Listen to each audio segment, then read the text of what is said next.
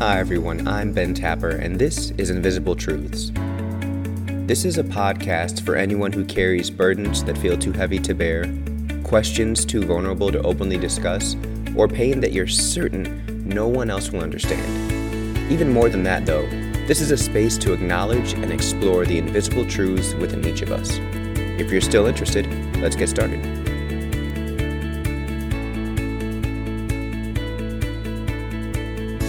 Hello, everyone, and welcome back to another week of the Invisible Truths podcast. I'm here with a very special guest. I know I say that every week, and all my guests are special, but this week is unique because I've got a member of mi familia on the podcast with me.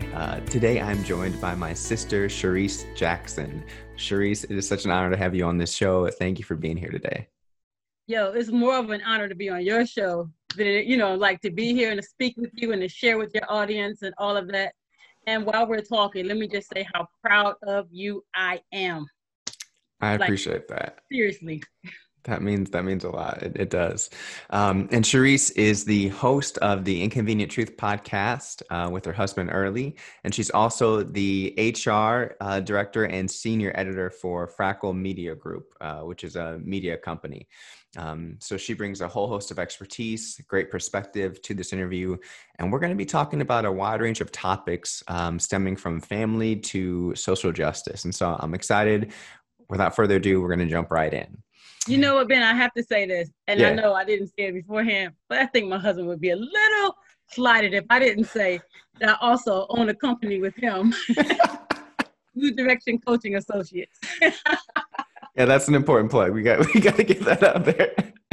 I don't want to have to go see Judge Lynn Toler after this, Right. Yeah, you don't want that trouble. Oh, that's great. Thank you for adding that. So Cherise, you and I got connected, what has it been, 2 years ago now? 3 years ago? It's been about two, maybe even two and a little over that years ago. Okay, yeah. So for those that don't know, which is probably most of you, Cherise and I are half siblings, and we didn't get connected until 2 to 3 years ago. So I'll tell kind of my part of the story and how I remember connecting with you, and then I'll let you do the same on your end, Cherise. So that sound good? That sounds great. Okay. So when I was about 28, I decided that I was going to try to get in touch with my biological father. Now, for those that don't know, I hadn't seen him since I was maybe 2.5 or 3. I still don't know the whole story, but from what I've pieced together, there was some falling out between him and my mom, and she got a restraining order and kind of took my sibling and I away.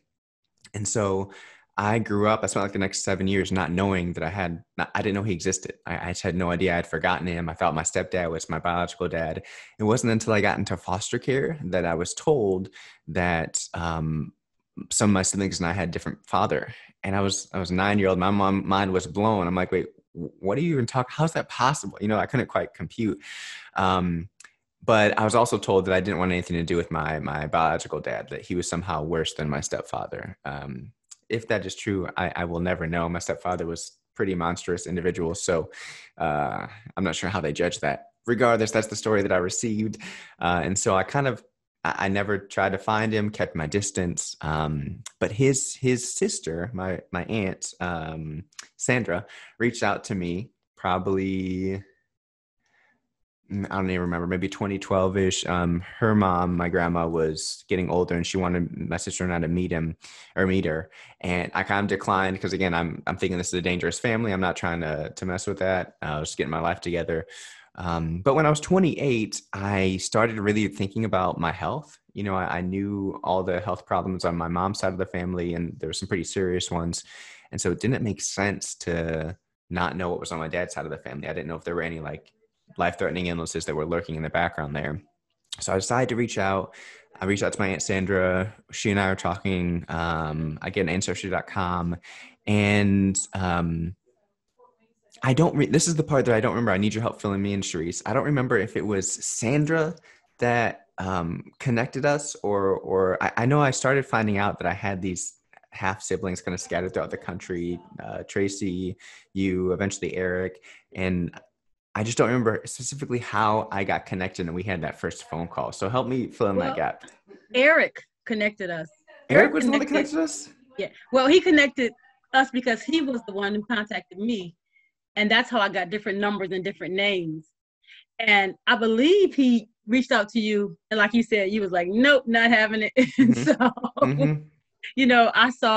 I had, of course, your information. So I had looked you up, saw the stuff that you do. And I was like, yo, there are too many similarities. I'm reaching out to him. And for real, I'm just, what's the worst that could happen? Given, for real, both of our lives, how many Right. no's have we had to face and just overcome? So I just went for it. And I knew that going into it, because it had to be kind of awkward for all of us, Mm-hmm. that I wanted to make sure that I said everything right. And because I know from what I've heard, and I even finally went to see him, how much of an, what's the good word? Just mess our, our biological father is. So I wanted to make sure that you understood that I only wanted to connect to you because you're my brother, and that it had nothing to do with him. Yeah. And I'm not sure if that was the key or not, but that's how we got connected. I hit Yeah. you up on Facebook. Yep. And I remember Eric because it was after I'd taken a DNA test. Eric was doing some research and he had found like a company that would compare your DNA results. And so he'd pieced together that we were probably half siblings because of our DNA results. So Sandra was like, hey, this dude's saying he's your half brother. Can I connect y'all? And I was like, mm, I don't know about all that. Eric and I did eventually connect. So we finally connected, which is good. But yeah, I was skeptical. I'm like, what's going on here? That's so normal. That's Yeah, so normal. yeah. And I have this thing where I'm automatically distrustful of people that are too excited to see me. I'm like, why you don't even know me? Why are you so excited? So that was kind of going on for a minute. But I remember our first phone call. Like I remember because I was standing in my backyard, kind of pacing back and forth, and I recall how well we vibed. And to your point, like the similarities that we both shared in our lives, even though we're, I don't know, 15, 20 years apart, maybe in Right? different side of the Don't say country. it like that. Come on, Ben. Come on. Is that what we're doing I didn't say who was older. But just the connection is still amazes me, and I really appreciate that. And I just recall like leaving that first phone call, feeling a sense of deep connection, of appreciation that you'd reached out and that we'd connected, and feeling like I had an ally. Even though I didn't know you that well, it just kind of, that's the vibe I got from our conversation. And so I'm, I'm still grateful for that relationship. So I'm so glad that you did end up reaching out. I'm so glad I did too. For real, after we hung up that day, I was elated. Like I was just like, yes. So I am like so happy that happened. And for real, at the end of the day, when I think about this, Eugene, our father, whatever, I can say, you know what? I can't even be upset with just all the things that he's done and all, just who he is, because he gave me somebody like you. So Mm-hmm. if for nothing else, I'm grateful that he was my father, because I get Ben as a brother. I got, other siblings that I had no knowledge of. Now, what's weird about the whole thing was Tracy Dixon and I went to school together. we Really? we graduated together. Wow, I had no idea. So Tracy's another one of our half sisters, for those that are listening. That blows my mind. Yeah, and Wow. I learned, them, and I don't want to jump the gun and kind of jump into this, but I remember growing up how my mother, like, she had a lot of excuses on why she wouldn't come to this or she couldn't come to that. I'm like, you sure are busy, but she couldn't come to a lot of the things that I like, I did a lot of talent. I've done a lot of things, just kind of, our family's kind of talented or whatever. And she wouldn't show up. She came to graduation, but she wouldn't show up to the smaller things. We worried that he would be there because he was actually married to Tracy's mother.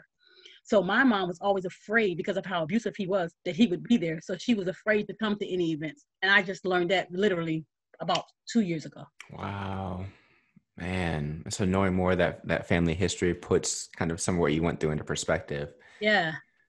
God, I So, can't. it's wild. So even with him kind of coming back around, what I learned later was that once she found out that we had, I have to say reconnected, because somehow or another we had to have been connected. But, Mhm. for me, it's just the connection. But, when we reconnected, my mom was really scared because the last time she saw him, she was trying to escape from him. Wow. So she hadn't seen him in all that time now, and she just got really fearful. And I believe she thought somehow or another that was going to bring him back in her world after she had been hiding all of this time. Yeah, So that was man. traumatic for her, you know, That's a heavy weight to live under. for years. Look how many years she lived under that. And that explains so much of the disconnect that Mhm. we had. For a long time, I just figured, for real, I'm outgoing. I'm a people person. My mom is an introvert at the highest level. You know? And I'm learning now that maybe she wasn't always an introvert. She was just trying to kind of stay low because she was afraid of, you know, him and anybody connected to him finding her.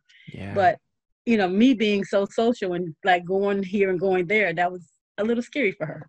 sure. I bet. Man. And so, when did you get to reconnect with our dad? How long ago was that?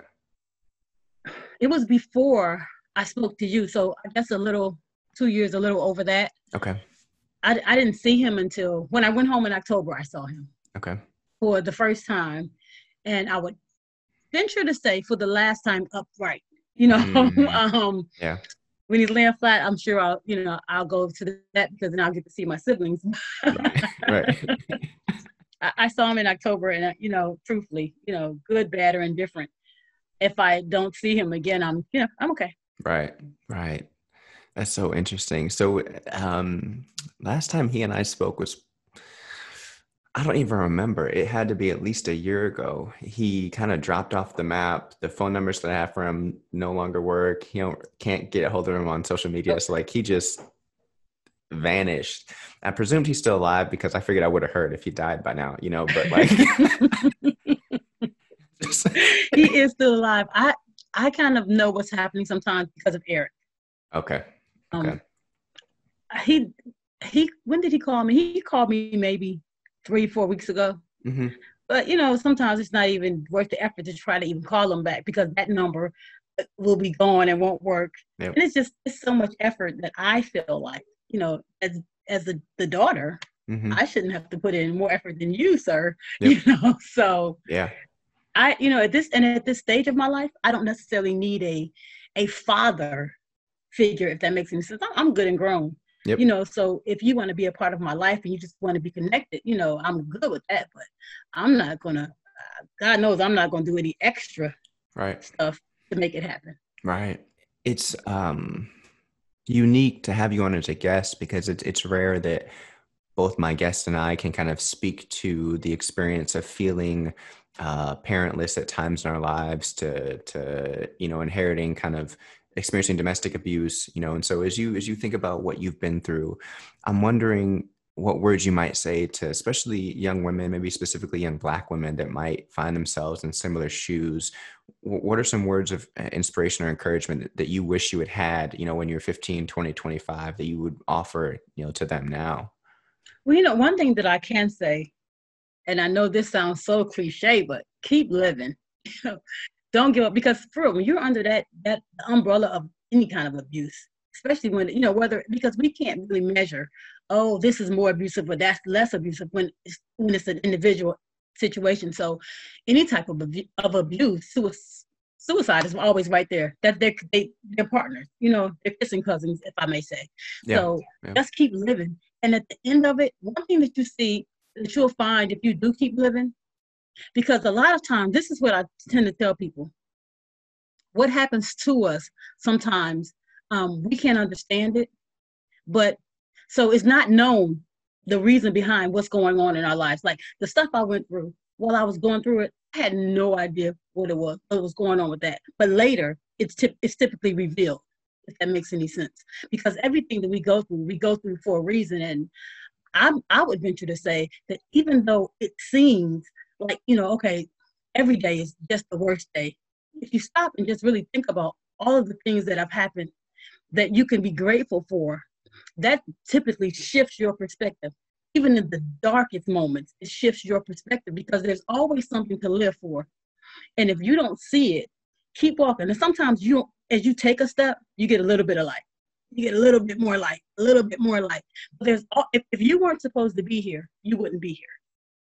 If you were supposed to have died or you were supposed to have been aborted, you wouldn't be here because God is way bigger than, our little scope of life. And so I typically tell people, even through our business, like, okay, I know things seem crazy right now. And it seems like, okay, why?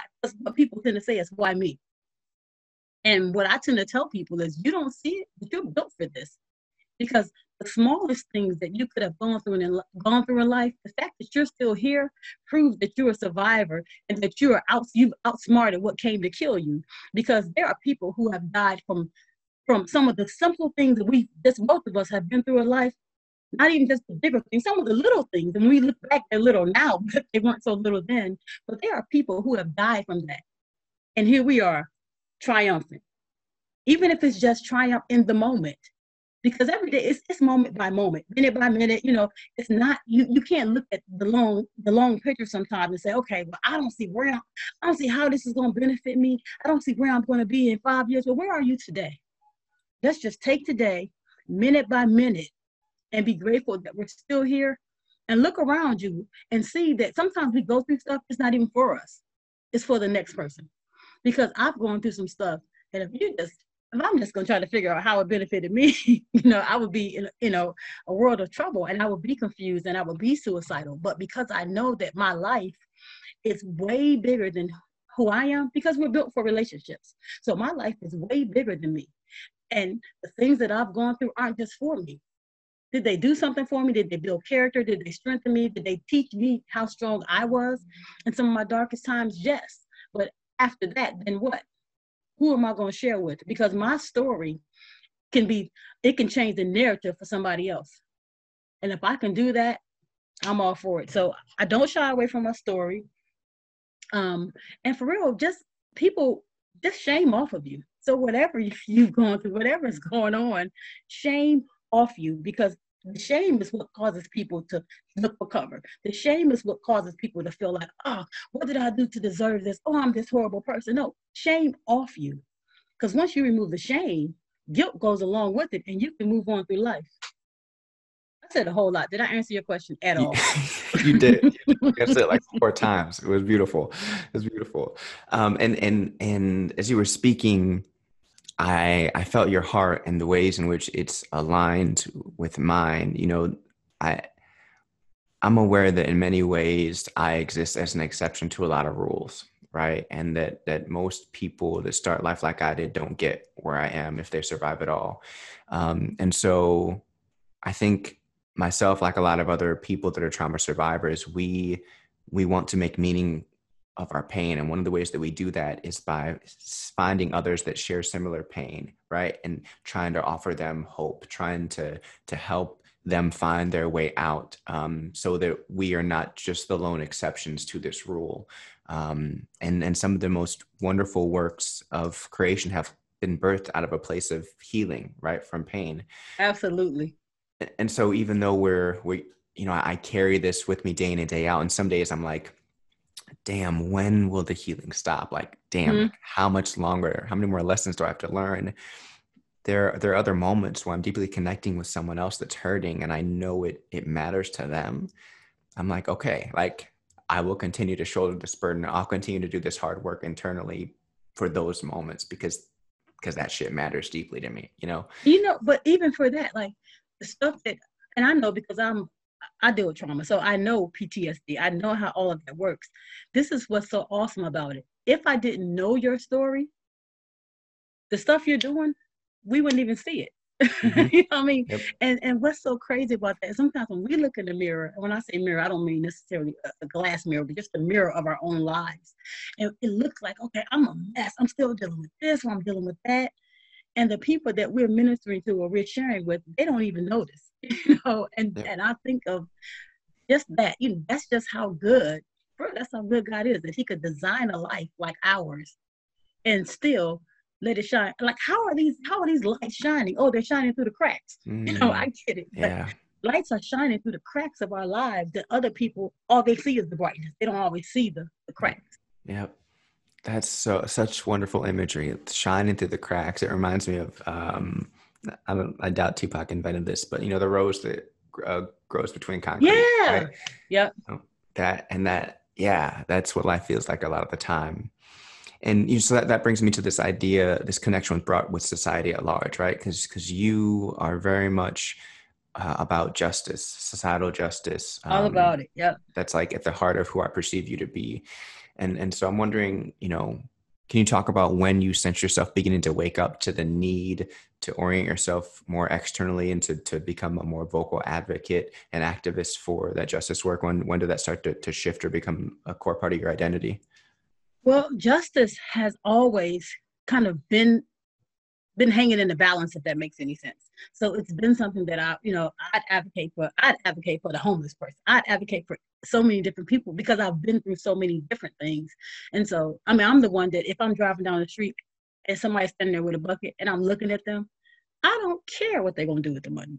If they want to buy a joint and have a good night, whatever. I'm giving you the money because I've been homeless. Mm-hmm. So kind of going through traumatic things, and I'm sure you can attest to it, that it causes us to be less judgmental and have way more grace for people because we know the things we've gone through and just how grace has covered us. And when I say grace, I mean even from other people, organizations, whatever, has covered us and has mentored us. So I've always been about helping the underdog.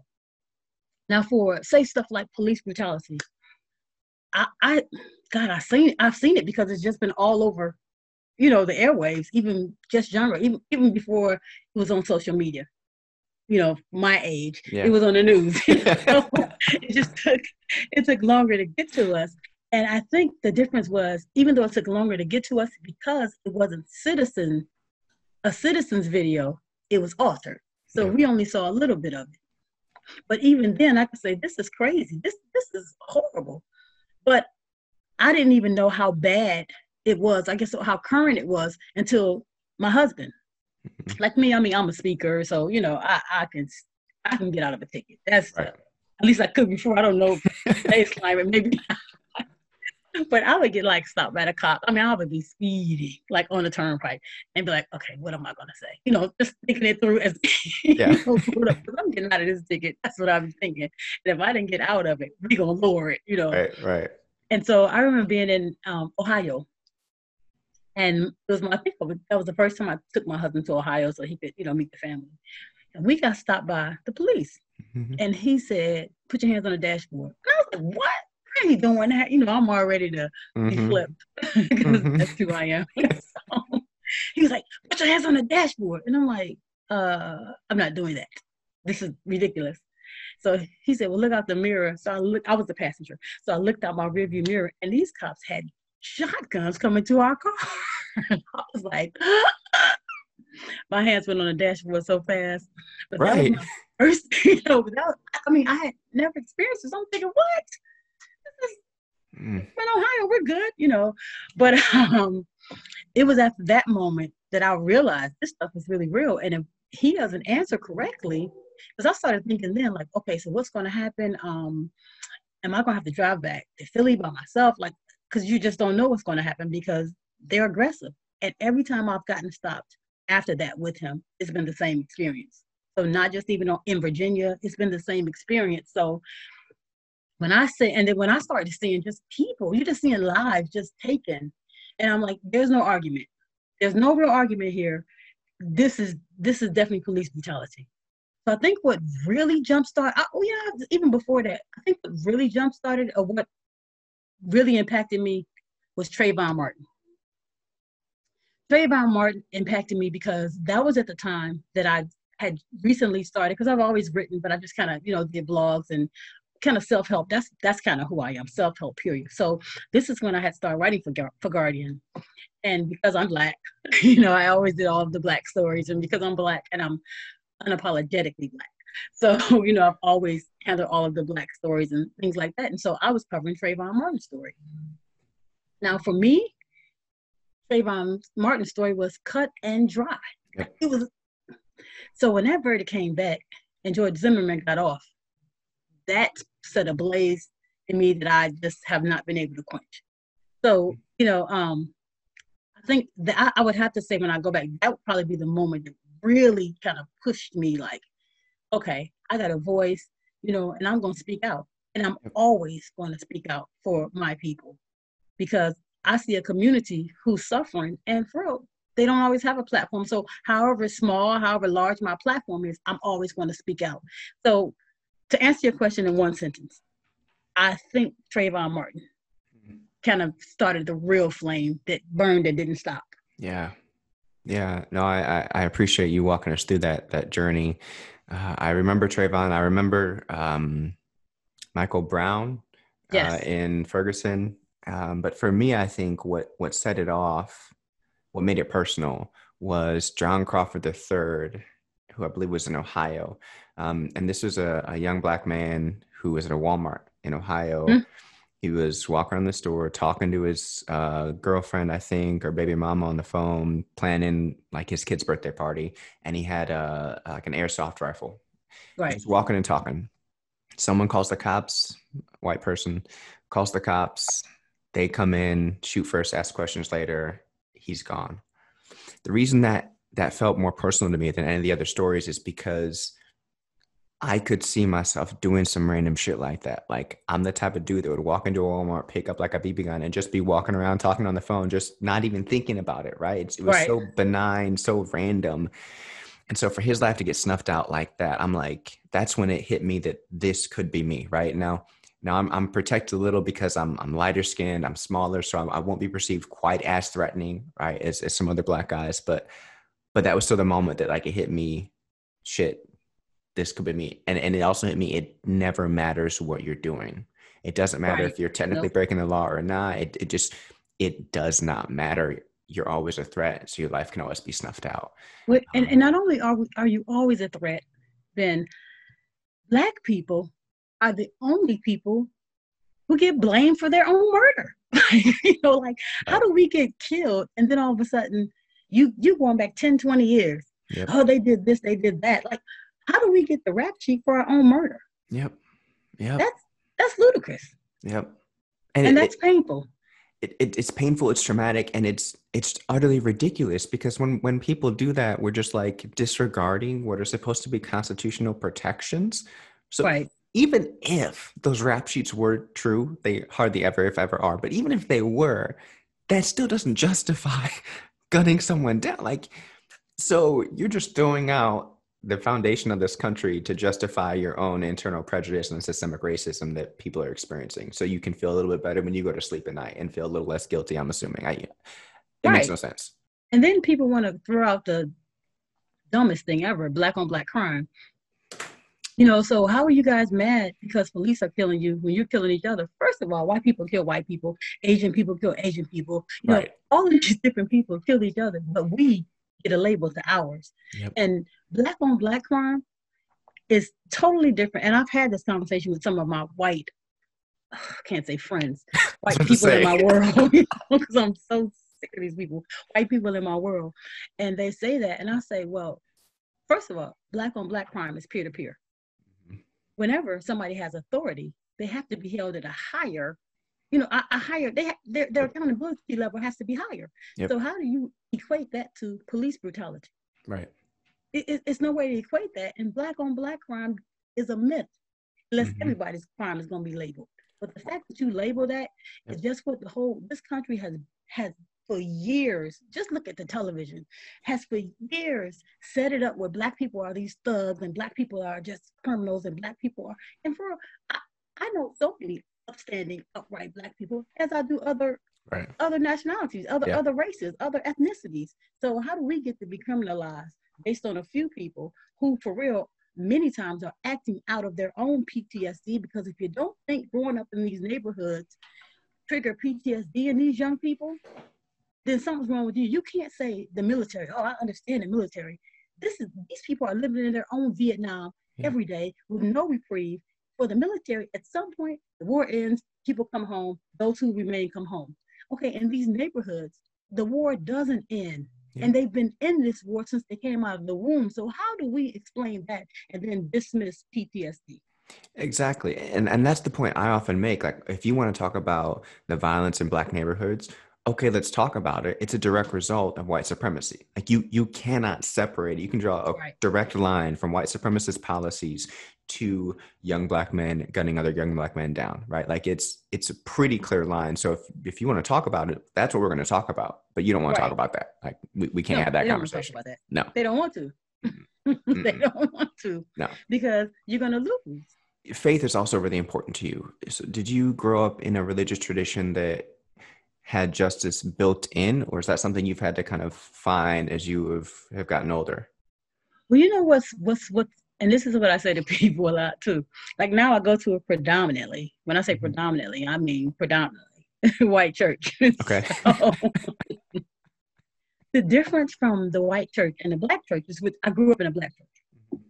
Even when my husband and I pastored, we had kind of a more diversified, congregation, but we can code switch so we can talk to anybody. They just Right. can't always talk to us. Right. I grew up in a Black church. In the Black church, the difference is that pastor, our Black pastors, even if it wasn't on the scale of a Martin Luther King, Mm-hmm. they had to be civil rights activists. Yeah. So they had to speak to the things that concerned their community of people that they were dealing with. Yep. And so, God, our pastors, yeah, like they talked about Black stuff. We had history lessons as a part of the message. Mm-hmm. Because in order to empower us, you had to speak to you had to come down to where we were, put your hand down, pull us up, and then give us a platform to stand on, a soft landing place, even fall on. So I grew up in an environment where Black pastors had to speak. If you didn't speak to what was going on around us, your church would be empty. Because we grew up looking for hope. Right. That's what we need. We needed hope, and even the songs. And I compare it all the time. When people say, "What's all this crap with these gospel songs or these?" Back in the Black church, we had a lot of call and response songs. And then somebody's, "I'll come listen to," But because we had to speak to each other. See, white people they didn't understand that, because when they came to church, they could come to church and only hear from God, quote unquote. We had to empower each other. We had to pull each other up from the struggles of that week before we could even get to a place where we could hear just a message from God. So we had to sing songs to each other, like, it's going to be all right, or it is well. We don't need to tell God it's well. We need to tell our brothers and sisters, hey, I know what you're dealing with, and it's well. Right. And so we even had different music. But yeah, civil rights, justice, you didn't have a church in the Black community if you weren't talking about justice, because we were all dealing with it in some form or another. And so how did you find your way to a predominantly white church? Let me tell you, this is we so when we moved from Philadelphia to Virginia, my husband said right before we moved, would you be upset if I didn't pastor when we get to Virginia? And I was like, oh my God, no, I would not be upset. I would love it. So then then the challenge was to find a church. So while I love Black church, and I do, like I love just the theatrics of it all, I didn't want to be in church for 200 hours. We wanted to do something else. So coming here, I said, gosh, so we knew a couple of churches, and I was like, they're going to be in church forever. I don't want to do that. So I'm sitting in the nailery, getting my nails done, and I look up and this commercial comes on. And I was like, yo, that seems like they having a concert in there. I want to try that church. Yeah. And we visited that church, and when we visited, they were so friendly. That's just kind of how we ended up there. So that's how we ended up in a white church. And is this one of those unique white congregations in which you feel justice is still kind of centered, or is there kind of work that you're having to do as representatives of Black community to remind folks, hey, this is real life. Like, we need to be talking about this. We need to be doing something. Hey, this is real life. We need to be talking about this. We need to be doing something. Yeah.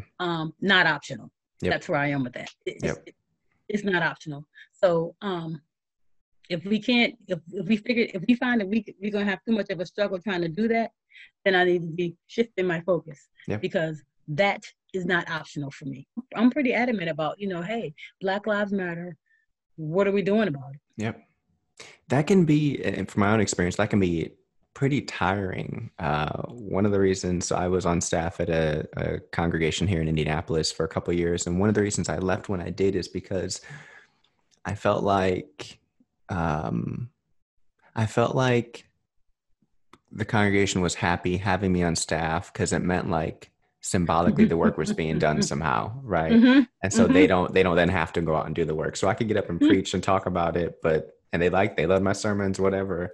But again, like we collectively are not doing the work, and that shit gets straining, and that's not what I need for my community as a leader or a member. Right. I feel like Brooke, the justice is Mm-hmm. the gospel. It is the good news. Yeah. And when we can't talk about Jesus effectively and not talk about justice, because Jesus came to disrupt Mm.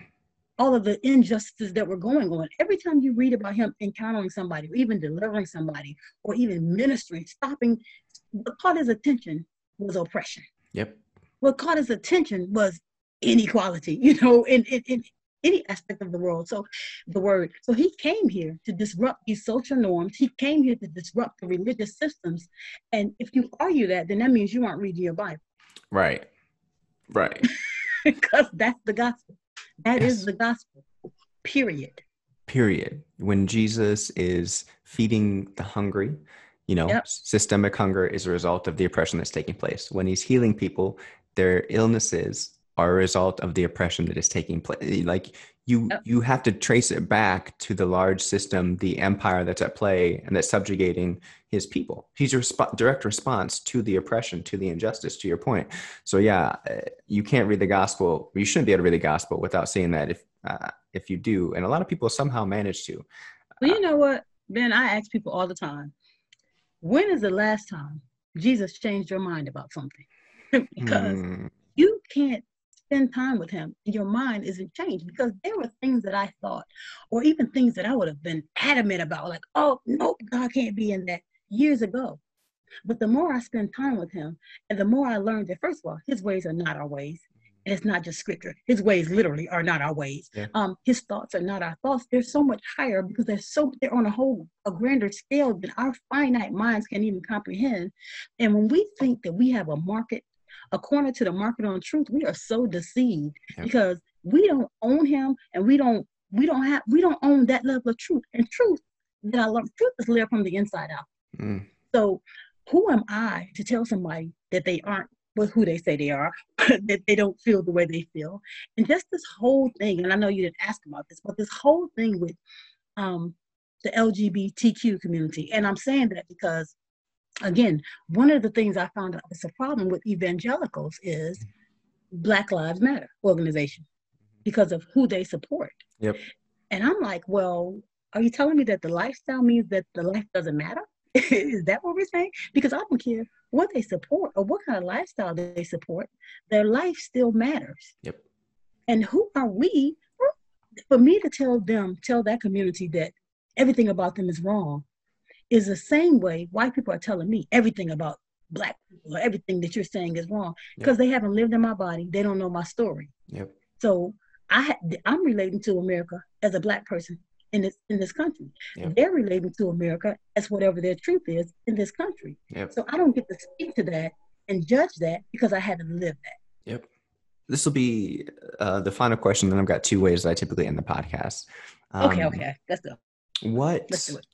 As you think about all you've come through, and as you look at all that's happening in our world, we've got a pandemic, we've got racial unrest, we've got, I don't know, symbolic changes, still waiting on real change. But what inspires you to hope for a better future?